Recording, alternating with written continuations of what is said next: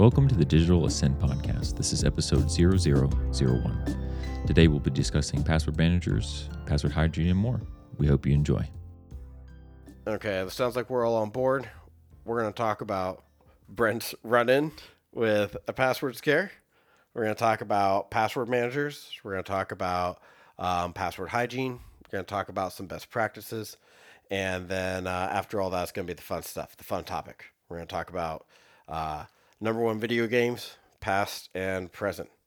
So I can't wait to tell you all why I'm right and you're wrong. I can't wait to tell you guys that. Well, you hold your horses.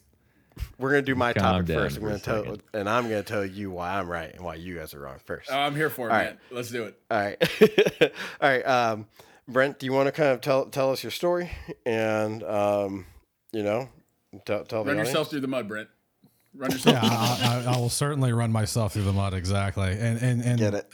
You guys have heard. Some of you guys have heard this, but I know our audience has not, and this is a good example of just how easy it really is, especially when you're not thinking about it, you're doing other stuff when it occurs, and you're just not being as adamant about it as you possibly could be. So as far as like Discord and all that, a lot of these services have little like streamer perks, content creator perks and stuff like that. Discord has something called Hype Squad. And that is something that I signed up for notifications on ages ago to say, hey, when you guys have openings again, send me a message, send me an email, send me whatever, however they notify you that there's something available, there's a spot available. Well, I'm sitting there one day, I'm working, and I get a message on Discord, and there it is. There's the fabled message that says, hey, Hype Squad just opened back up. Click here to apply. And it looks official. It's a Discord message. It has, an official looking avatar, an official looking name. Wait, Brett, so this is a Discord group? I've never heard of Hype Squad before. What is that? It's like a ad, not really an ad revenue. It's like a partner program almost for content creators. So you kind of like, you're advertising Discord and you're kind of hyping them up, and they give you resources to kind of feed back into your content creation as well. Okay. Sort of deal. Okay. That makes sense. So it's like a tit for tat sort of deal. Yeah. So I get that message, and just kind of without thinking about it, I click the link, that's error number one, but we'll come back to that. Mm-hmm. I click the link, page loads up. It looks just like the Hype Squad page I remember. And I go ahead and I click. It's, I scroll down to the bottom where it used to say, hey, we're no longer, we're not taking any applications right now. It says, hey, apply now. I'm like, sweet. Let me go ahead and do this really fast because I don't want to miss out on this opportunity. Britt said I made button. It. Yeah, I made it. Said I made it, man. So I click the button, and it brings up your typical Discord login page, just like we've all seen before. And so I go ahead and I use my password manager to autofill my username and password. Oh yeah. Give and it to I hit sign in. Did it automatically fill, or did you have to like copy and paste out? It automatically filled it. Oh, interesting. Yeah, it automatically filled it. So it detected it as a proper Discord login page. And then my multi-factor thing popped up. And without even thinking about it, I went ahead and filled in my 6-digit multi-factor code, and I hit log in, and nothing happened. And so that was, so now I'm like, well, what's going on? Is my ad blocker blocking something that, I need or whatever? I turn that off. I hit log in again, and I type in my MFA, and still nothing. So now at this point, the second attempt, now keep in mind, I've done this twice. I'm kind of like, okay, something's wrong here. I go, you so knew what it I was do wrong, is Britt. Yep. I knew something was up. And so I Google searched the Hype Squad page just to make sure, like, okay, let me look. And it wasn't the same subdomain.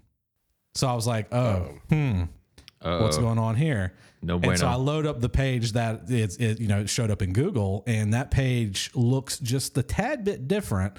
It was animated. It had like the backgrounds are animated and stuff. And I was like, well, God, I do remember the animations. Like, it was a much prettier page.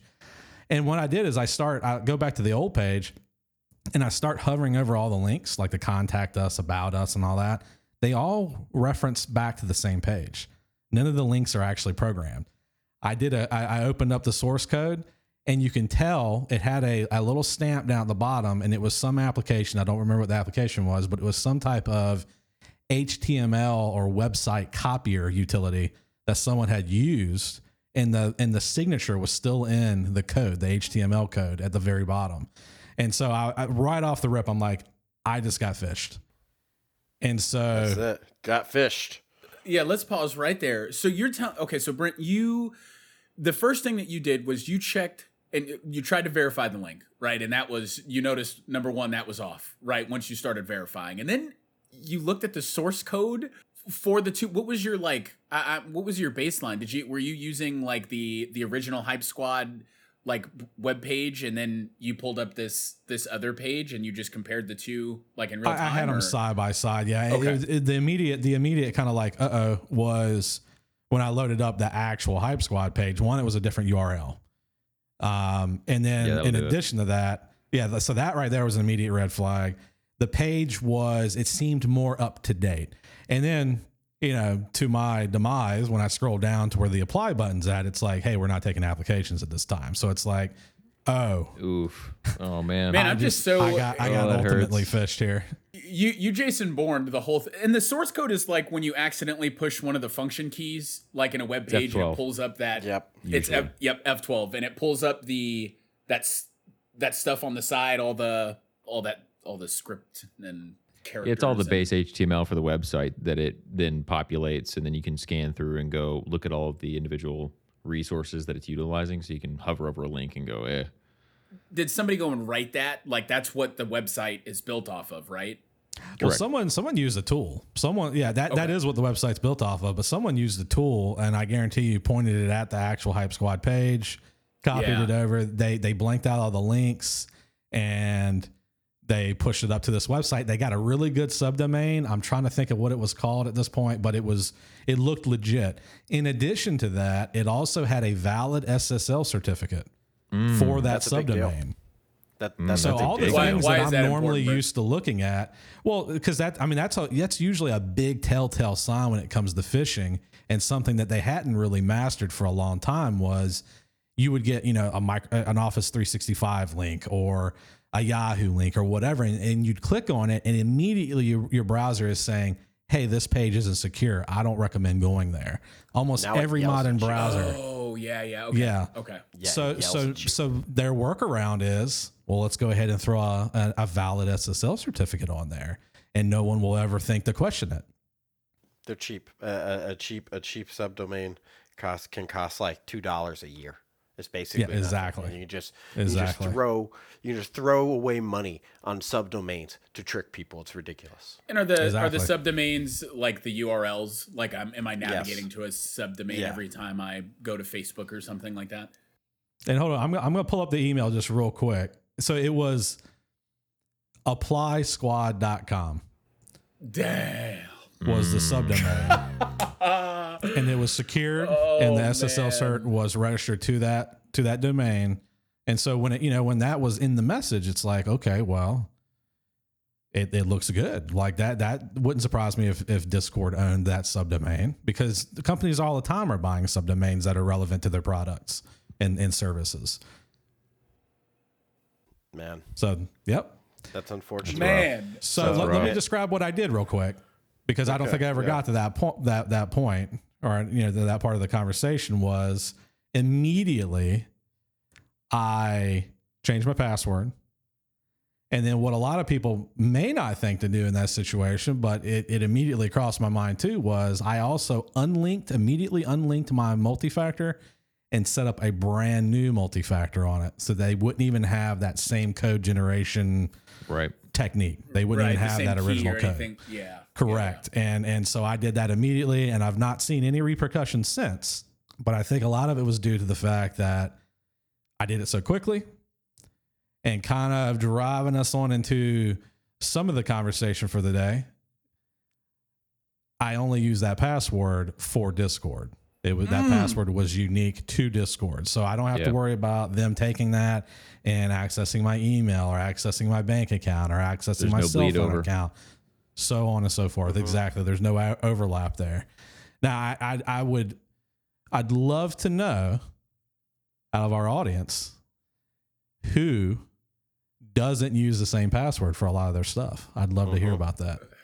Look, I want to throw it out here. I'm going to count myself as an audience member for about 2 seconds.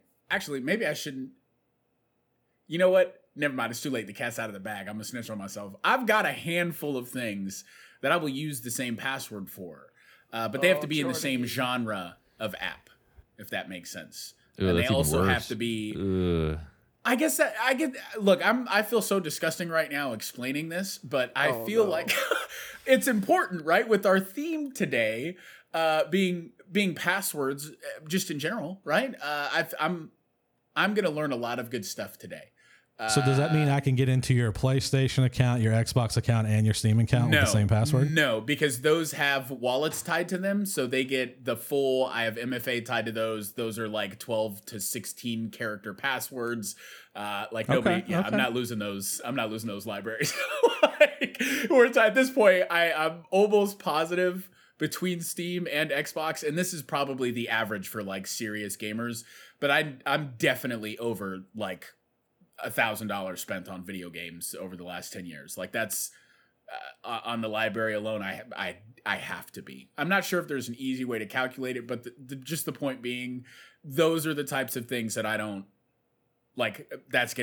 Those are getting big boy passwords. So, you know what I mean? without giving away too much information, because you said similar genres and stuff like that, just broadly, what are you sharing passwords with, just out of curiosity?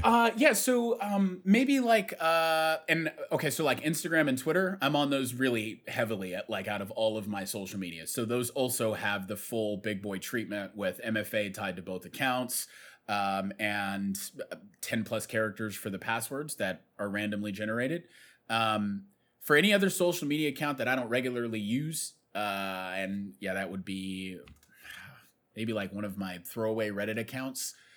Okay, so you scared me there at first, though. Yeah, I also felt the fear. Yeah, it doesn't sound as bad as I originally thought.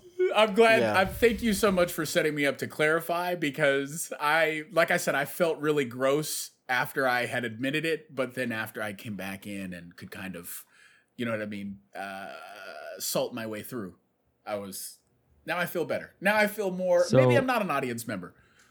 It's funny that you say that though, because when I first got married, obviously, we share accounts for a lot of things, and so we were kind of sorting out whatever things we were wanting to share, and in the midst of sharing passwords, I was like vomiting in my mouth for some of it, because it was like.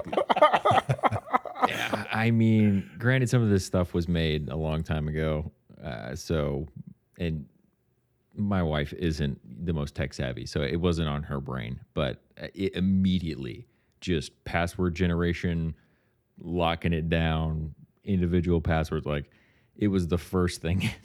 We went through all the accounts and redid them all, and she's like, well, why do I have to have all these? I'm never going to remember that. And I was like, yeah, that's the point. That's the point. That's the point right there, baby. Obfuscate. Don't sit there. No. So, and I don't say that from a high horse, because I definitely, I don't think I started practicing good password hygiene until maybe 4 years ago, that's kind of a ways away, but not relatively. I'll be 26 in about a month, and 4 years. I mean, I was an adult, so I think when we translate this conversation, and we I'll use this as a smooth little segue here, and we talk about, I think this topic can be applied to people in my generation specifically. I don't know why I said my generation, because I'm pretty sure all of us are in the same generation. I don't know if it matters. I don't think it matters, but generally, it's anyone who's been using passwords for any length of time. Right. So I want to take a moment and talk about how did we get where we are with passwords, right? How do we end up in this area where some people have this one singular password that they memorize, and some people have password managers that do that? For just a second. So originally, computers were not networked, right? And so passwords weren't like a big scary thing, right? You basically had to keep out the other people in your office, right? And that's pretty easy because people in your office can only punch buttons so fast, right? And um, so if you make a simple password like Hunter2, then people aren't going to be able to get in quickly because it's going to take them a while to go through like whatever methodology they're using to cycle, I assume, through words to get to Hunter2 or whatever. Old school brute and force. Old school brute force, right? And that even continued to work, right, on the internet for a while because nobody was thinking about password, like these password sprays. And even if they were, they couldn't handle an 8-character password or even a 6-character password in many cases. And, so at first we ended up once again with like relatively simple passwords and it wasn't a big deal. And then as time went on, we came to the realization that, well, straight up dictionary words, just like words out of a dictionary, like they're just too easy to guess. So then they made you start adding special characters into these passwords that had to, at this point, be probably 8 characters long, right? So you ended up with like capital P @SSW0RD password. Right, something easy to remember, looks vaguely like the word password. Use that and in you can do every single lab I ever did in school. That was the default. Yep. Welcome That's 01. the default Microsoft password for all the labs. Exactly, right. And it's easy, but it meets complexity requirements, and that just means like how challenging you have to make it so that a person or ideally even a computer can't guess it immediately or within a reasonable time period. That depends on a lot of nuanced scenario and like details that I don't want to get into at the moment. Point being that what we've ended up with now is that those passwords don't really cut it anymore, right? And we still kind of pretend that they do. But the biggest problem about that is that with a password like that, you cannot store 20 of them in your brain. And not only that, but they're miserable to type out. And anything that resembles a word like password P @SSW0RD might as well be the word password in plain text or in like plain English to a computer. So like adding those special characters doesn't matter anymore. It doesn't actually make it any more complicated for the computers. It makes it more complicated for humans to type it in or read it. I can't count the amount of times I've been trying to figure out, is that a capital O or is that a 0? I guess I'm just going to do the password twice and figure out which one's the winner. That's the truth, though. It is. I mean, how many times you sat there and cursed the last person who was sitting in front of the system and you went, man, who typed in this password or who wrote this password? Is that an I or is that one of those like uppercase or is that one of those like pipe symbols that's below the backspace key, right? It's very frustrating. Or is it an L? Literally the worst. It's literally the worst. It's so bad ever. So it's kind of like, what do you do about it, right? I mean, we'll get to that. I promise we'll get, what do you do about these problems, right? Anyways, so then people brought along the password managers, and password managers are good. What is a password manager? A password manager is a program where it stores all of your passwords for you. In the best case scenario, it also recognizes what app on your phone you have open or what website is on your web browser, and it's able to interact with that and put in these passwords for you, so you never even have to look at the password. Ideally, these passwords are long enough that nobody's going to guess them. And as long as you know one password, that's the password to get into your password manager, and I guess ideally your email, because your email is probably going to reset all of your passwords in the event of loss of your password manager. Then you're pretty good to go there. So really quick, because thinking about audience, it's no longer people against people as far as some dude sitting in his room typing in passwords over and over again. It is, not to be scary, but us versus the machine. So they have absolutely things in the background that are processing these attacks or forced entries. And so I think for the audience, it makes a lot of sense to think of it as you're not going up against another human brain. You're going up against a computer that can quickly output hundreds and thousands of, entries at a time and just churn through them quickly.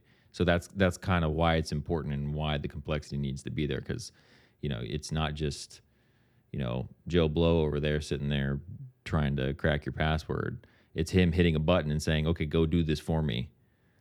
Yep. And it's also why we have account lockouts, which everyone hates, but there is certainly a reason behind that.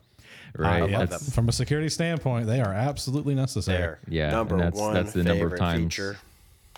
Yeah. Number of times you can actually input a password. I'll get to that. I'll get to that. Yeah. I just want to say, Matt, you're doing a great job so far. I'm entranced by the words that you're saying right now. There's a lot of history here, right? That you're kind of throwing out and kind of skewing through. I don't know if you were going to get to this, but I looked up like some years, right, to kind of lay out a timeline. I only got 2 days, so it's going to take 30 seconds to throw this out there, right? Yeah, bring them on. Computers. All right, so we're just going to start one to kind of set the timeline. Computers have been a part of like commercial business since the 1950s, like the early 1950s. The first guy, or the guy who created passwords, he was some nerd that went to MIT, and apparently he did it out of necessity, not security. That happened in the 1960s, the very early 1960s. So we've had passwords almost a decade. Since the 60s. And that's insane to me to think of how much, because I know you're about to lay it down, Matt, but how much passwords have changed since I hopped on my first computer and, created my first username password combo or whatever, to now. Yes. We're talking about like security hashes and it's crazy. All right. And so Thank you, Matt, for letting me interject there. I'm going to hand this back to you. Take us away. Okay. So, where we left off is basically we're stuck in a position with 8-character passwords, some of which we've remembered. Maybe we've moved to a password manager, and they're terrible to enter because to make them secure, they have to basically be illegible. Easy for machines, bad for humans. Humans just like, once again, who can tell the difference between uppercase I and a lowercase L in, 1,000 different fonts, right? And who knows what the manufacturer is going to pick. And some of those passwords can be cracked within an hour. And I'm going to have lots of show notes and lots of data that our listeners can crawl through and see how I came to my conclusions. But I'm of the mindset personally that an 8-character password doesn't really cut it in scenarios where there isn't a robust account lockout feature. I would also say there's concerns with 8-character passwords with, if you get a known hash and that's when, when a computer handles a password, it oddly enough doesn't actually handle a password. It handles an encrypted password version. Think of it like, a virtual password. I'm sorry, it's really hard to describe. Just think of it that the computer doesn't deal with the actual password of it, deals with the hash. Anyways, if you get the computer's version of your password, maybe think about the computer's version of your password. That's probably the simplest way I can do it. If you get the computer's version of your password, then you can try passwords over and over again against the known mechanism that creates that. And if you get a match, winner, chicken dinner. And guess what? It's not going to surprise you to know that an 8-character password is easier to match up than, say, like a 15-character password. Okay, so Matt, let me pause you right there. All right, if I'm not mistaken, you're talking about security hashes and passwords, right? Like what unique string of computer language your password is translated into when you put that password in, right? So the concept behind security hashes is that there is a unique, we'll call it computer language, a unique string of computer language tied to your password that when you put that in, that's what the computer is seeing. So what Matt is kind of referencing right now is, yes, with these different types of programs or whatever Matt spoke to here, they're looking to kind of recreate that unique string of computer language so that they can keep your password on file for Skynet things and such, correct? Basically, yes, exactly. It's like a secret handshake. Right. Mm-hmm. Like you only get the password if you know the secret handshake. Mm-hmm. And so this may be, I'm so sorry, I'm just on this idea of security hashes just really quick. You know what? Never mind. I don't need to ask this question. Go ahead, continue, Matt. All right. So I do want to say NIST, that's the U.S.'s National Institute of Standards and Technology. NIST does still recommend 8-character passwords. They also have a bunch of other things that they recommend, which I'm going to get into here in just a little bit. But I want to get to where are we now and what are the current recommendations and just kind of talk about like some overall concepts there before I get into like best practices and stuff. Take us on the journey. 8-character passwords that are useful, confusing, and unfortunate and hard to type in. You know, it's hard to be like uppercase S, lowercase d, $, number 5, whatever. So the new theory is that you should be thinking about passphrases. What is a passphrase? A passphrase is a string of words together. You can separate them with special characters. You know, I have some favorite special characters that I like to use in my passphrases that I feel like enhance readability. And I'm just going to take some random words. I'm going to think of some right now. Dogs, rabbits, yummy, hotel. That is a fantastic passphrase. That thing's got to be at least like it's got to be broaching on like 20 characters long. I might throw a 6 in there somewhere, you know, just wherever. And when it comes to type it in, so I can log back into Google on my TV or back into Netflix on my tablet or whatever, it's going to be way easier than uppercase R, lowercase t, caret, lowercase u, I, uppercase I, lowercase L, bracket, bracket, this is star. So you're saying it is recommended, you know, in modern today, to use passphrases, just kind of like you just laid out right now, just a random string of words. And so, hold on though, that's interesting to me though, because with dictionary brute force hacking, it goes through the dictionary, just inserts words. So explain like how is that better? Yeah, damn, Sean. How is that better? Holes. It's because the concept of password entropy. And I'm going to tell you right now, I don't know how to do the math. I looked at the math and I said, I haven't seen those math symbols since Calc 1. I dropped out of engineering for a reason. I'm going to assume that these guys know what they're talking about. I put some notes in the show notes so you can go look at the math yourself if you're a mathematician or if you're just smarter than me. It's also, though, you know, keep in mind, too, it's also about context because, like, if you said, you know, I like DeLoreans as my password. Yeah, technically that's a phrase. That's fair. A bad password for you, technically, that's a phrase, right? Technically, that's a phrase, though, but it's not a secure phrase because that's all sequential. Like, that's an actual sentence. Where the actual security comes from is the randomness of the words that you choose.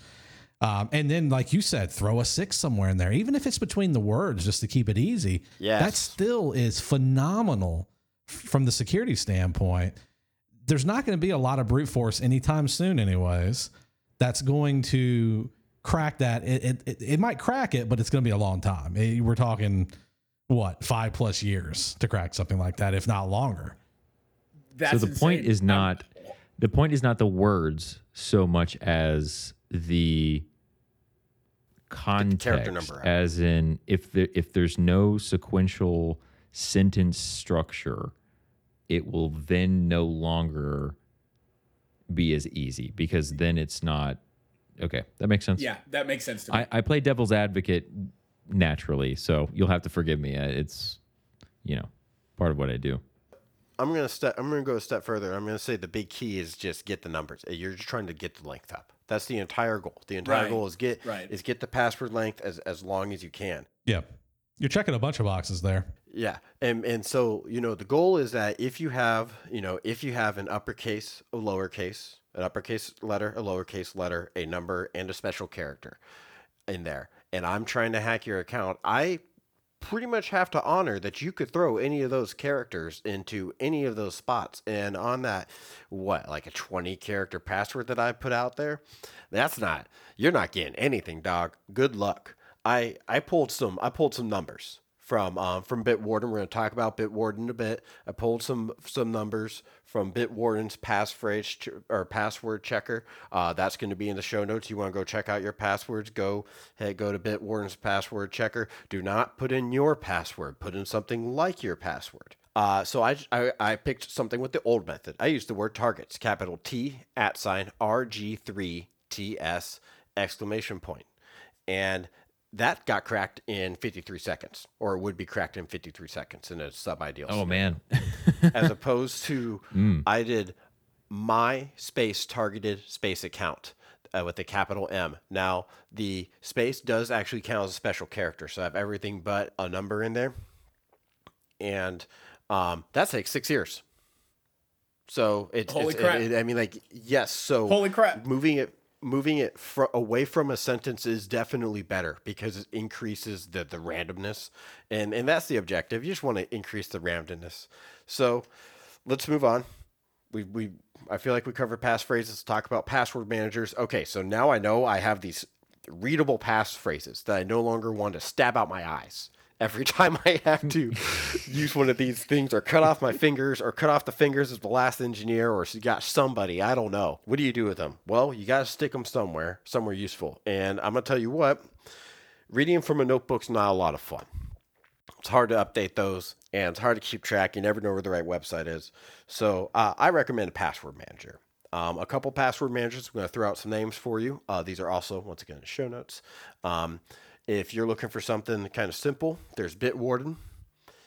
I don't want to say it's simple as in it's lacking features, but it is simple as in if you haven't worked with a lot of password managers, or you want something that just works, this is what I want for you. This is what I suggest for you. I'm a bit partial to it too, by the way. I use that also for work and for personal, and I've also talked to the developers, and I value what they do. So just a little side note there. I'd say intuitive. Yeah, and if you chip it a couple bucks a month, it'll give you multi-factor authentication, and that just means that it'll keep those passwords when you instead of sending you a text, you can get the code from inside Bitwarden. So I like Bitwarden also. I think it's a good product.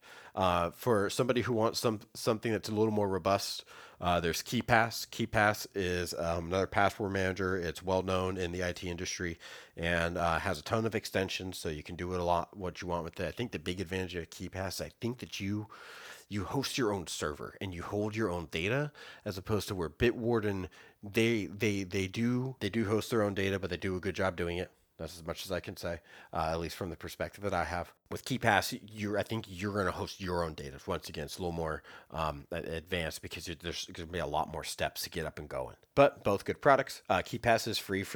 So that's free as in speech, not free as in beer, I believe. I recommend both of those. If you want help, please come to our Discord. We would love to help you out in the tech support channel and get you set up on password managers. I personally feel like I want to help people get on the password manager so bad. Please come to our Discord and ask for help. And let's clarify something.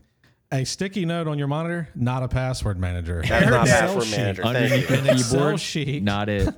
Yeah, an Excel sheet with all your passwords in it. That's not a password manager, guys. I tell people all the time, please do not do that. Please, let's figure out a different solution. Hey, have you heard of this? Have you heard of that?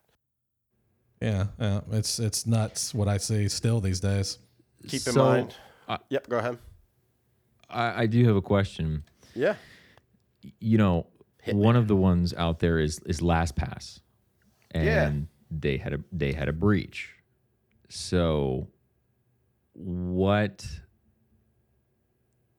I'm trying to think about how to phrase this. So there's only so much you can do, right? So and maybe that's part of the difference between hosting it locally, where you are on your own server, versus the having it hosted somewhere else. Well, I actually have some input into that theory. Yeah, I was going to ask, what do we think about, if one gets busted, what about the others? I guess that's the question. Something that I've seen recently that I don't necessarily agree with, and I know that this could go down a long, long road in this conversation because I don't think we previously discussed it, but I'm seeing a lot of password managers these days also handle MFA generation. Yep. And I feel like that's a big no-no. And the reason I say that is because of the example that you just described. If someone hacks one of these platforms and somehow gets the information, do you want them to just have your password, or do you want them to also have your password and your MFA? Yeah. Because if they get your password database, you still have your MFA in your hand typically on your Authenticator app on your phone, whether it's Authy, Microsoft Authenticator, Google Authenticator, whatever. You still have the other link to them being able to get into your account.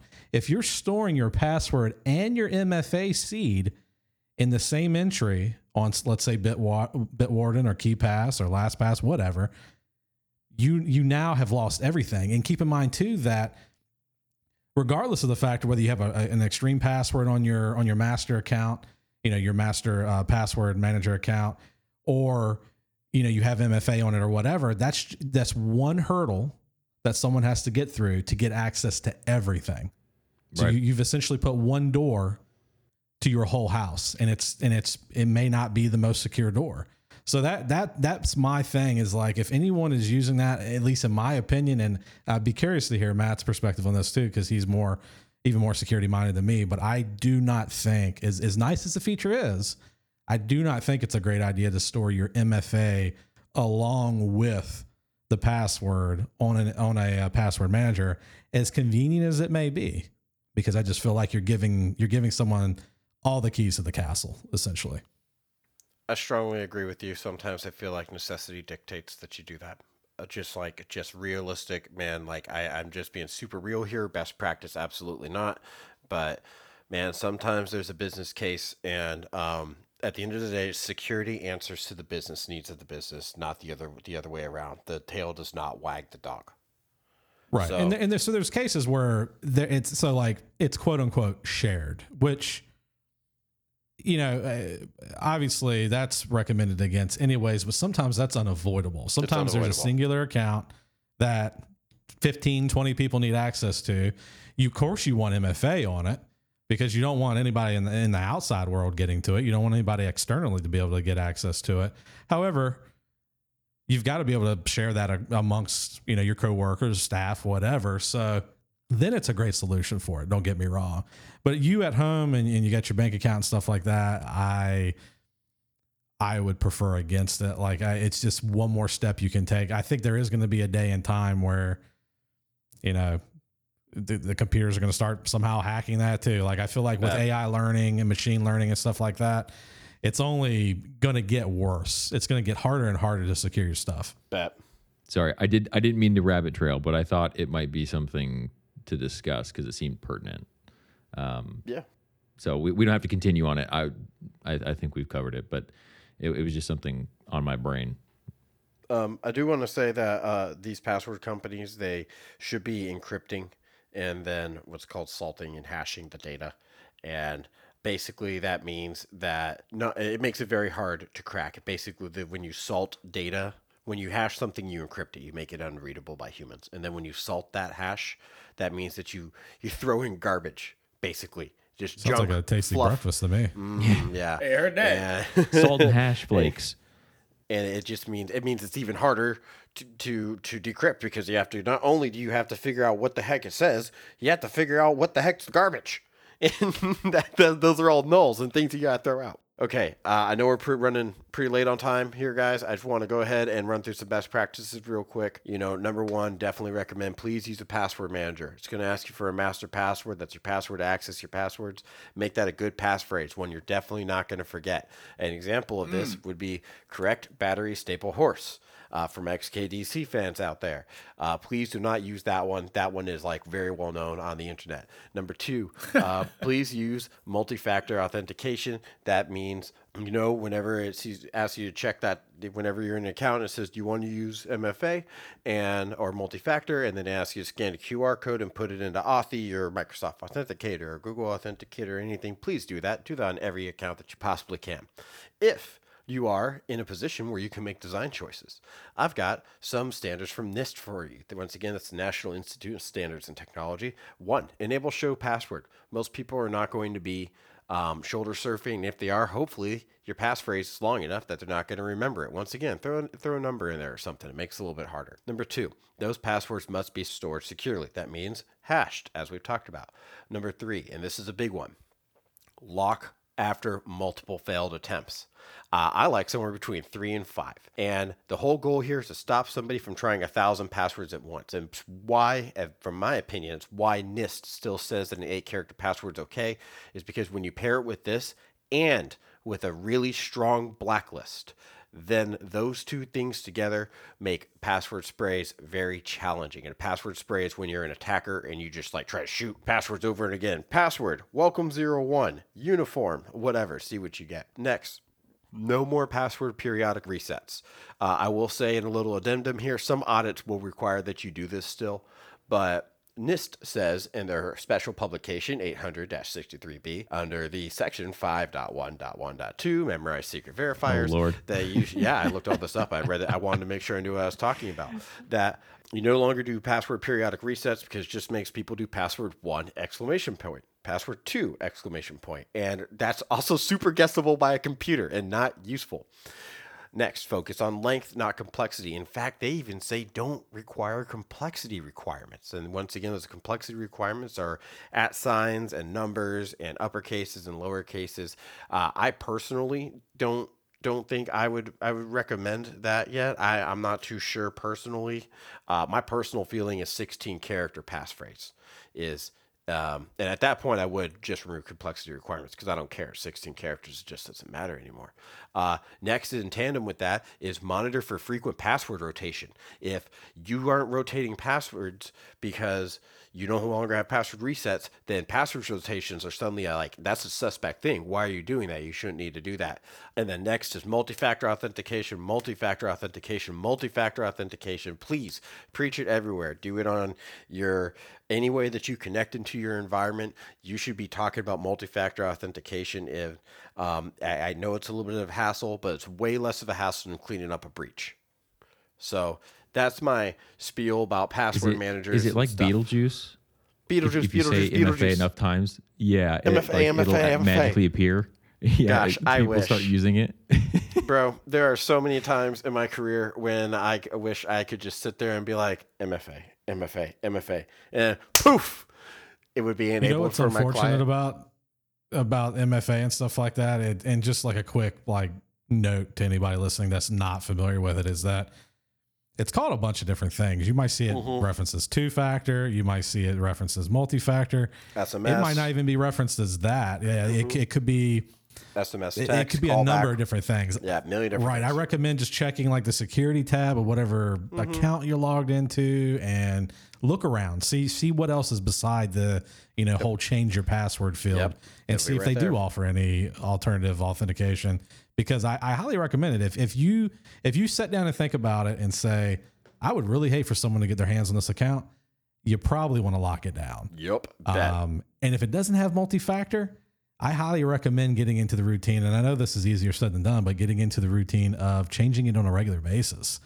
And especially if you're using something that's simple, like just password, if you already have identified listening to this podcast that you've got a really bad password, go change it right now. As soon as you listen to this, go change your password. Go change it right now. Go Brent, change your password. I do just want to go ahead and say, because I have to, unfortunately, that the NIST recommendation is specifically not to change unless you suspect breach. You should just throw a good password on there to begin with. That is the official recommendation. So a very good password to start with. But that's the goal. The goal is that all of these other things only work with the other things in place.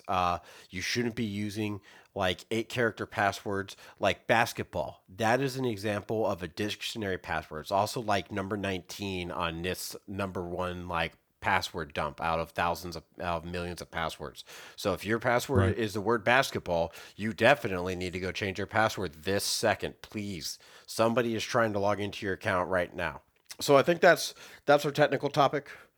We got a fun topic here next, and like Georgia said, wait, what? hold on, Matt. All right, I'm sorry. First of all, I want to give you some kudos because that was a great. I learned so much. I already got good password hygiene, so it ain't nothing to me. You know what I mean? But yeah, I did learn some knowledge. I'm sensing some contradiction there, Jordan. You know what I mean? Right? No kidding, man. Jordan forgot. Hey, look, hold on. Wait, but then Matt started talking about the nitty gritty, and I was like, all right, I do that. Okay, number 2, I did that. Oh, number 3, boom, beat me to it. I did that. Look, I checked all the boxes, so no problem there. Look, I don't want to talk about passwords no more. I want to talk about video games. Okay. No. Uh-oh. We've got the password blacklist.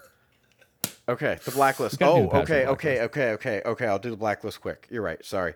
So the password blacklist. So there's a bunch of things that you don't want people to put as your passwords, and I mean this in all seriousness. Password is definitely one of them.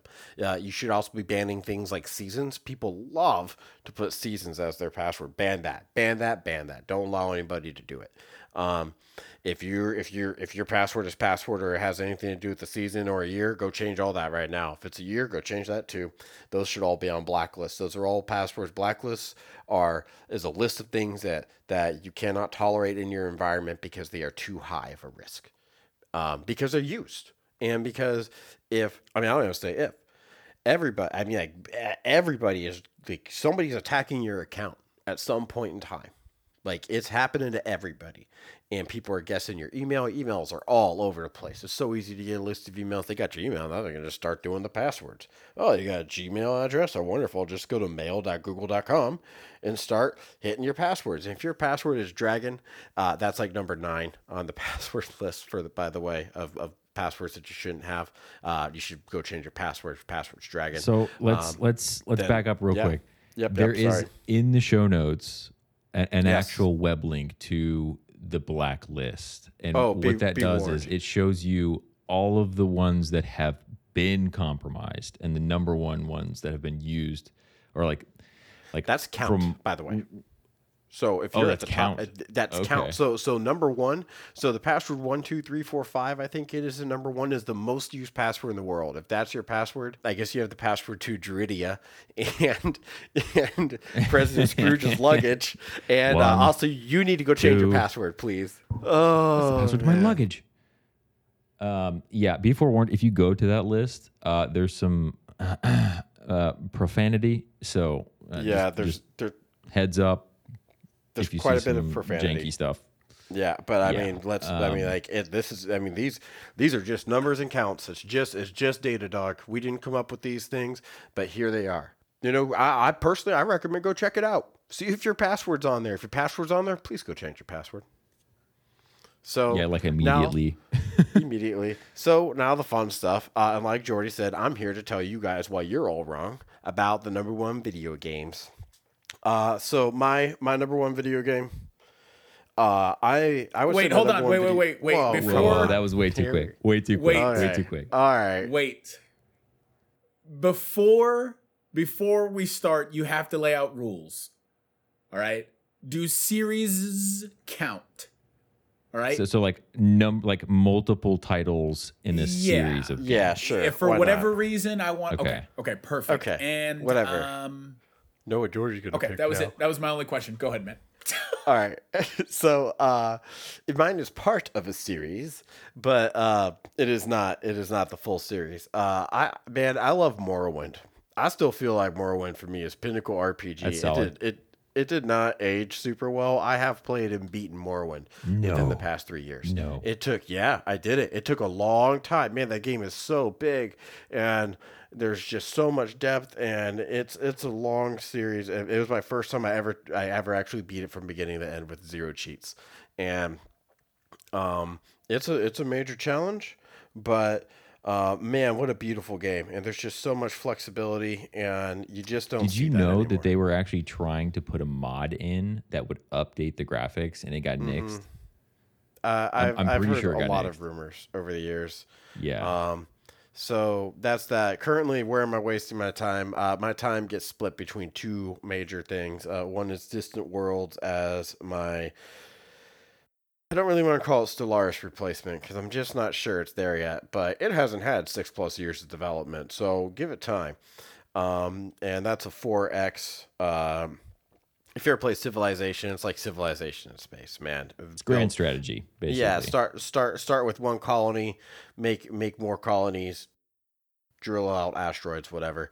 And the other one is Elden Ring, which obviously super popular right now. For those that don't know, yeah, it's pretty good. Oh wow, he dropped the simp on you. I know this man did you not said just what? say simp. Oh my! I didn't hear that. Goodness. All right. Wow. Okay. So Matt's dirty. number one is Morrowind. Bad. That's your Number one. That's your number one. That's my number one pass, and that's where I'm grinding my time next? now. Who's I going heard it next? was you, dog. I can't wait to I heard it argue was over you. this. Oh, it's me. Just go. All right. Go ahead, Jordy. Just go. All right, so I'm gonna.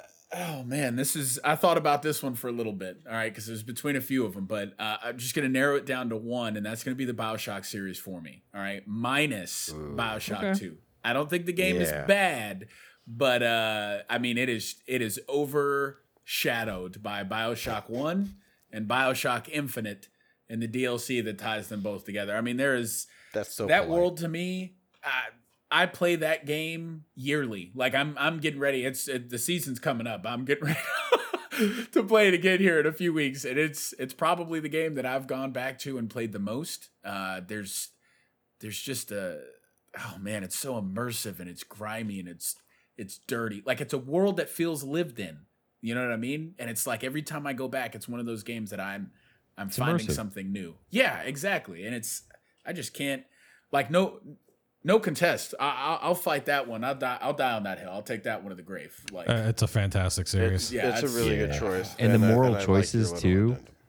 Yeah. Oh, You like between like saving the little girls or absorbing their like, oh man. yeah, man. And by the time, I don't want to spoil it, but by the time you get to Infinite, they take that moral choice and they turn it into moral ambiguity. Like it's just that they're trying to tell you or teach you. There you go. I can't speak at all. Thank you. They're trying to teach you like it doesn't matter what your choices are from beginning to end. This character's pathway will always end the same. And so it took me probably 4 or 5 playthroughs to figure it out. But there's this underlying tone to both games. Oh, it's outstanding storytelling. Outstanding. Fantastic. That's all right. So Jordy, it's past and present. Is that fulfilling both? Yes. Yeah, I think so. So I think BioShock. I think that's fulfilling. Wow. Okay. Man. Yeah. Actually, yeah. No Halo? Really? No Halo? Dude, when I think of another game that stacks up, I don't think to BioShock. I don't know that there's one from my childhood that meets the same. I don't know. I think I was 11 or 12 when I played the first BioShock, and I had played a lot of video games up to that point. I've played a lot of video games since. I don't know that I get the same feeling playing any other game as when I'm going through BioShock. Yeah, so I think that's mine. I think it's for both. Yeah, I'll give you that one. Past and present. All right, Brent, go next. Okay, so my past one is an old Super Nintendo title called Earthbound. I don't even know where to start with this one. It's a role-playing game. You follow around Ness. I know everybody knows Ness because Ness has made multiple appearances now in Smash Brothers. So if you don't know who Ness is, that's who Ness is. And if you don't know where Ness came from, well, he came from, technically it's the Mother series. That's how it was known in Japan. When it came to the West, they rebranded it as Earthbound. And unfortunately, there's multiple titles in the series. Earthbound is the only one that technically made it to the West. But it is a phenomenal game that, like I said, was for Super Nintendo. And it's like your old school kind of role-playing game. It reminds me, previous to playing it, the only thing I had played that was like it would be like the old school Final Fantasy games where you've got, a team of characters and they all have their own separate skills and own separate inventories. And, you're managing them, through fights and stuff like that. But just the storyline and the cultural references and all that, phenomenal. And then my modern day one, which actually I do believe Jordy is the one that recommended this game to me. Oh, I already know what you're about to drop. Oh, it's a banger. And Hellblade, Senua's Sacrifice, technically is what it's called, but I just referenced it as Hellblade here in my notes. That works. But so good. And I don't even know. I mean, it's like a psychological thriller / puzzle game / just like a real emotional experience into mental illness. And it is phenomenal. I highly recommend everybody play that. I picked it up for like $10 when It's it was on cheap. sale. Dude, it is and it cheap is by right far now. the best $10 I've ever spent on anything. I just want to build off of this really quick, and the piece of it that for that game that stood out for me was it's what you said, Brent, that how it kind of walks you through this journey of mental health. The character that you play as, Senua, has it's like schizophrenia or like a severe case of psychosis, and so you're playing the entire game with voices in the back of your head. And you have to play this game with a headset, and because the voices are constantly talking to you, and it gets to the point where they're giving you call outs that the game trains you to realize, like, oh, hey, there's somebody on your right. And there have been many a time for me playing through that game where you get in the later half, I get a call out and there's nobody there, and the enemy was on the other side, right? Now, I'm not trying to minimize like the severity of those kinds of, mental disorders or disabilities, whatever your preference,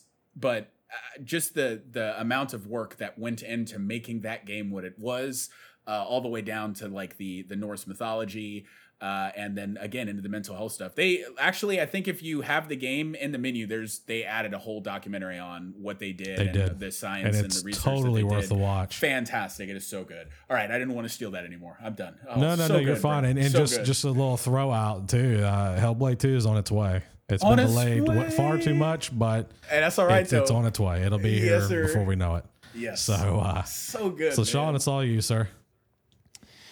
All right.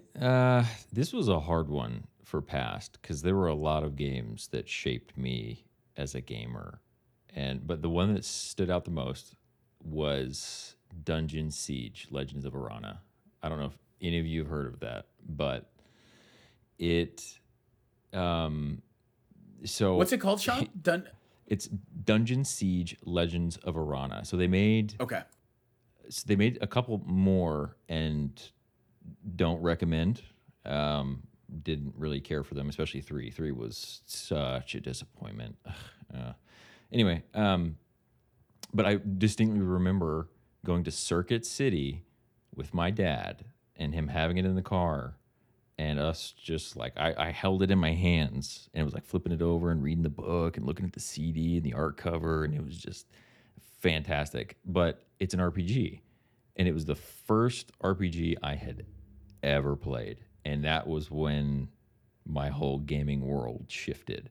That's what got me into Oblivion, Skyrim, everything onward RPG-wise was based off of this game. And I still play it. I know that obviously Brent and Matt would have also went through this, but Sean, you're the closest to my age, so I think we would have went through it around the same time. But that gap from games that aren't RPGs to playing my first RPG blew my mind. Like, and I think it might have been Knights of the Old Republic. I think that might have been my first one. I put so many hours into that game. I dozens and dozens and dozens, and that game was played through years. You know what I mean? Just getting to make my own choices and getting to feel like I'm the character that's rolling through everything. I love that. The difference with Dungeon Siege is that it's pretty much on rails, right? Just because of the graphical and computing limitations of the time, it's pretty on rails. But the storyline was captivating. I mean, gosh, just you wanted to keep playing it, and I still do. Like I will boot it up, like probably once every quarter, and still churn it out and just sit there for hours. So that's my past. Present is Factorio, and that's going to be kind of weird, but. So I've heard about this one. Tell me, let's get in depth with this one. Factorio, it's great for people who get off work and then want to go to work again. Yeah, basically, it's. You're not wrong. So I know I'm not wrong. The premise is you've landed on a planet and you have to basically build a rocket ship to get back off. The problem is, as you build your base and you start producing resources, it then produces pollution. There are aliens on the planet that feed and mutate off of this and then attack your base. So it's this juxtaposition of, I need to make sure my base expands so that I can produce the things I need to make the rocket, while simultaneously trying to feed guns and trains that have bombing shells on it to try and min-max your base to be the most efficient it possibly can be to get to the end. And let me pause you right there, Sean. I'm so sorry. I have such a stupid question. I have been playing video games for decades at this point. It's plural. All right. I have no idea what min-maxing means. Somebody tell me, please. So min-maxing is where you find the perfect balance between utilization. Like, you don't go over resources and you don't go under. So you're producing at maximum output with the least amount of effort possible. Now this is and damage, if that's what you want, or correct. You're building to be the best in class, the epitome of whatever it is that you're trying to do. You're trying to make sure all the stats are correctly positioned and put together to reach the optimum. All right. See, I knew how to do that. I know that. Right? I just didn't. Yes. God, I couldn't find an explanation anywhere. Good Lord. Exactly. So I come back to this game scratches a part of my brain that it's bad. Like, hits my dopamine receptors super hard. But let me ask you this, Sean. That's mine. So does that game, does it not scratch the same itch as like a Minecraft or what was that game that you were playing when I was still in Tennessee? It was like an isometric view, over top, and you were building a factory. It's Factorio. Oh, it's Factorio. Yep. Man, I'm thinking of a different game then. I'm thinking of a different game. Yeah. Okay. No. All right. No, that makes sense. It's isometric top down. Yeah. Perfect. Mm-hmm. Yeah. That's mine. But Matt is right. It's a job. It's a job. It's work simulator. You're like Dwight from The Office, Second Life. That's you. Yeah. Pretty much. Some of those are fun to unwind with, though, honestly. I don't know how that makes sense. Don't ask me why, but I've played a couple of, the simulation games where it's like, you turn your brain off. There's no possible way this could be fun. And you, 2 hours later, I'm like, I just played this game for 2 hours. I don't know why I did that. There was a You're not talking about Power Washer Simulator, are you? No, the most recent example would be the PC building simulator or something like that. Like you run your own little IT shop. I'm really into the they're kind of like the Factorio type games, but I can't do graphics that old. You elite. There's this one. There's this it's called Mars, Surviving Mars. When I found this game a couple years ago, I love the base building. I love when I found that game a couple years ago, I think my wife and I were on leave, and we came back home, and I was staying up for 8, 10, 12 hours a day playing Surviving Mars, where the whole idea is just you're setting up a base. You're trying to Elon Musk, Mars. You're surviving Mars. That's literally it. Yep. And I was still functioning like a regular adult. I'd do my normal stuff, hang out with the family, and then when everybody went to sleep, just like a little rat, I was in the back surviving Mars. That's like a little rat. That's it. Another one of those games, Frostbite. No. That's another one. Or not Frostbite. Frostbite. All right, we can keep going forever. I go on forever. So let's. All right, I love those games. That's it. Yeah. Alrighty. What a good episode. Is that wrap? Yeah. Yeah, that's it. I think that's a wrap. I think that's a wrap. Thank you for tuning in and listening to Digital Ascent podcast. Please come by our Discord and ask us about password managers. We do want to help you. If you're not in Discords, we do have a forum. If not that, then I don't know. Come to our Discord. I guess you can try and get my number. We'll talk about video games or something. I don't know. Yeah, we got a bunch of come channels. talk about video games, man. It doesn't have to be password We'll managers. talk about anything. All right, Whatever. We will literally talk about anything. Yeah, that's fair. It's a bunch of this stuff. We just out there BSing, hanging out. So, well, thanks for tuning in, and we will catch you guys with the next episode. Take it easy. See you. We appreciate you listening to this episode. Make sure to stop by our website at digitalascent.tech, our Discord channel, and our forum. Take care till next time.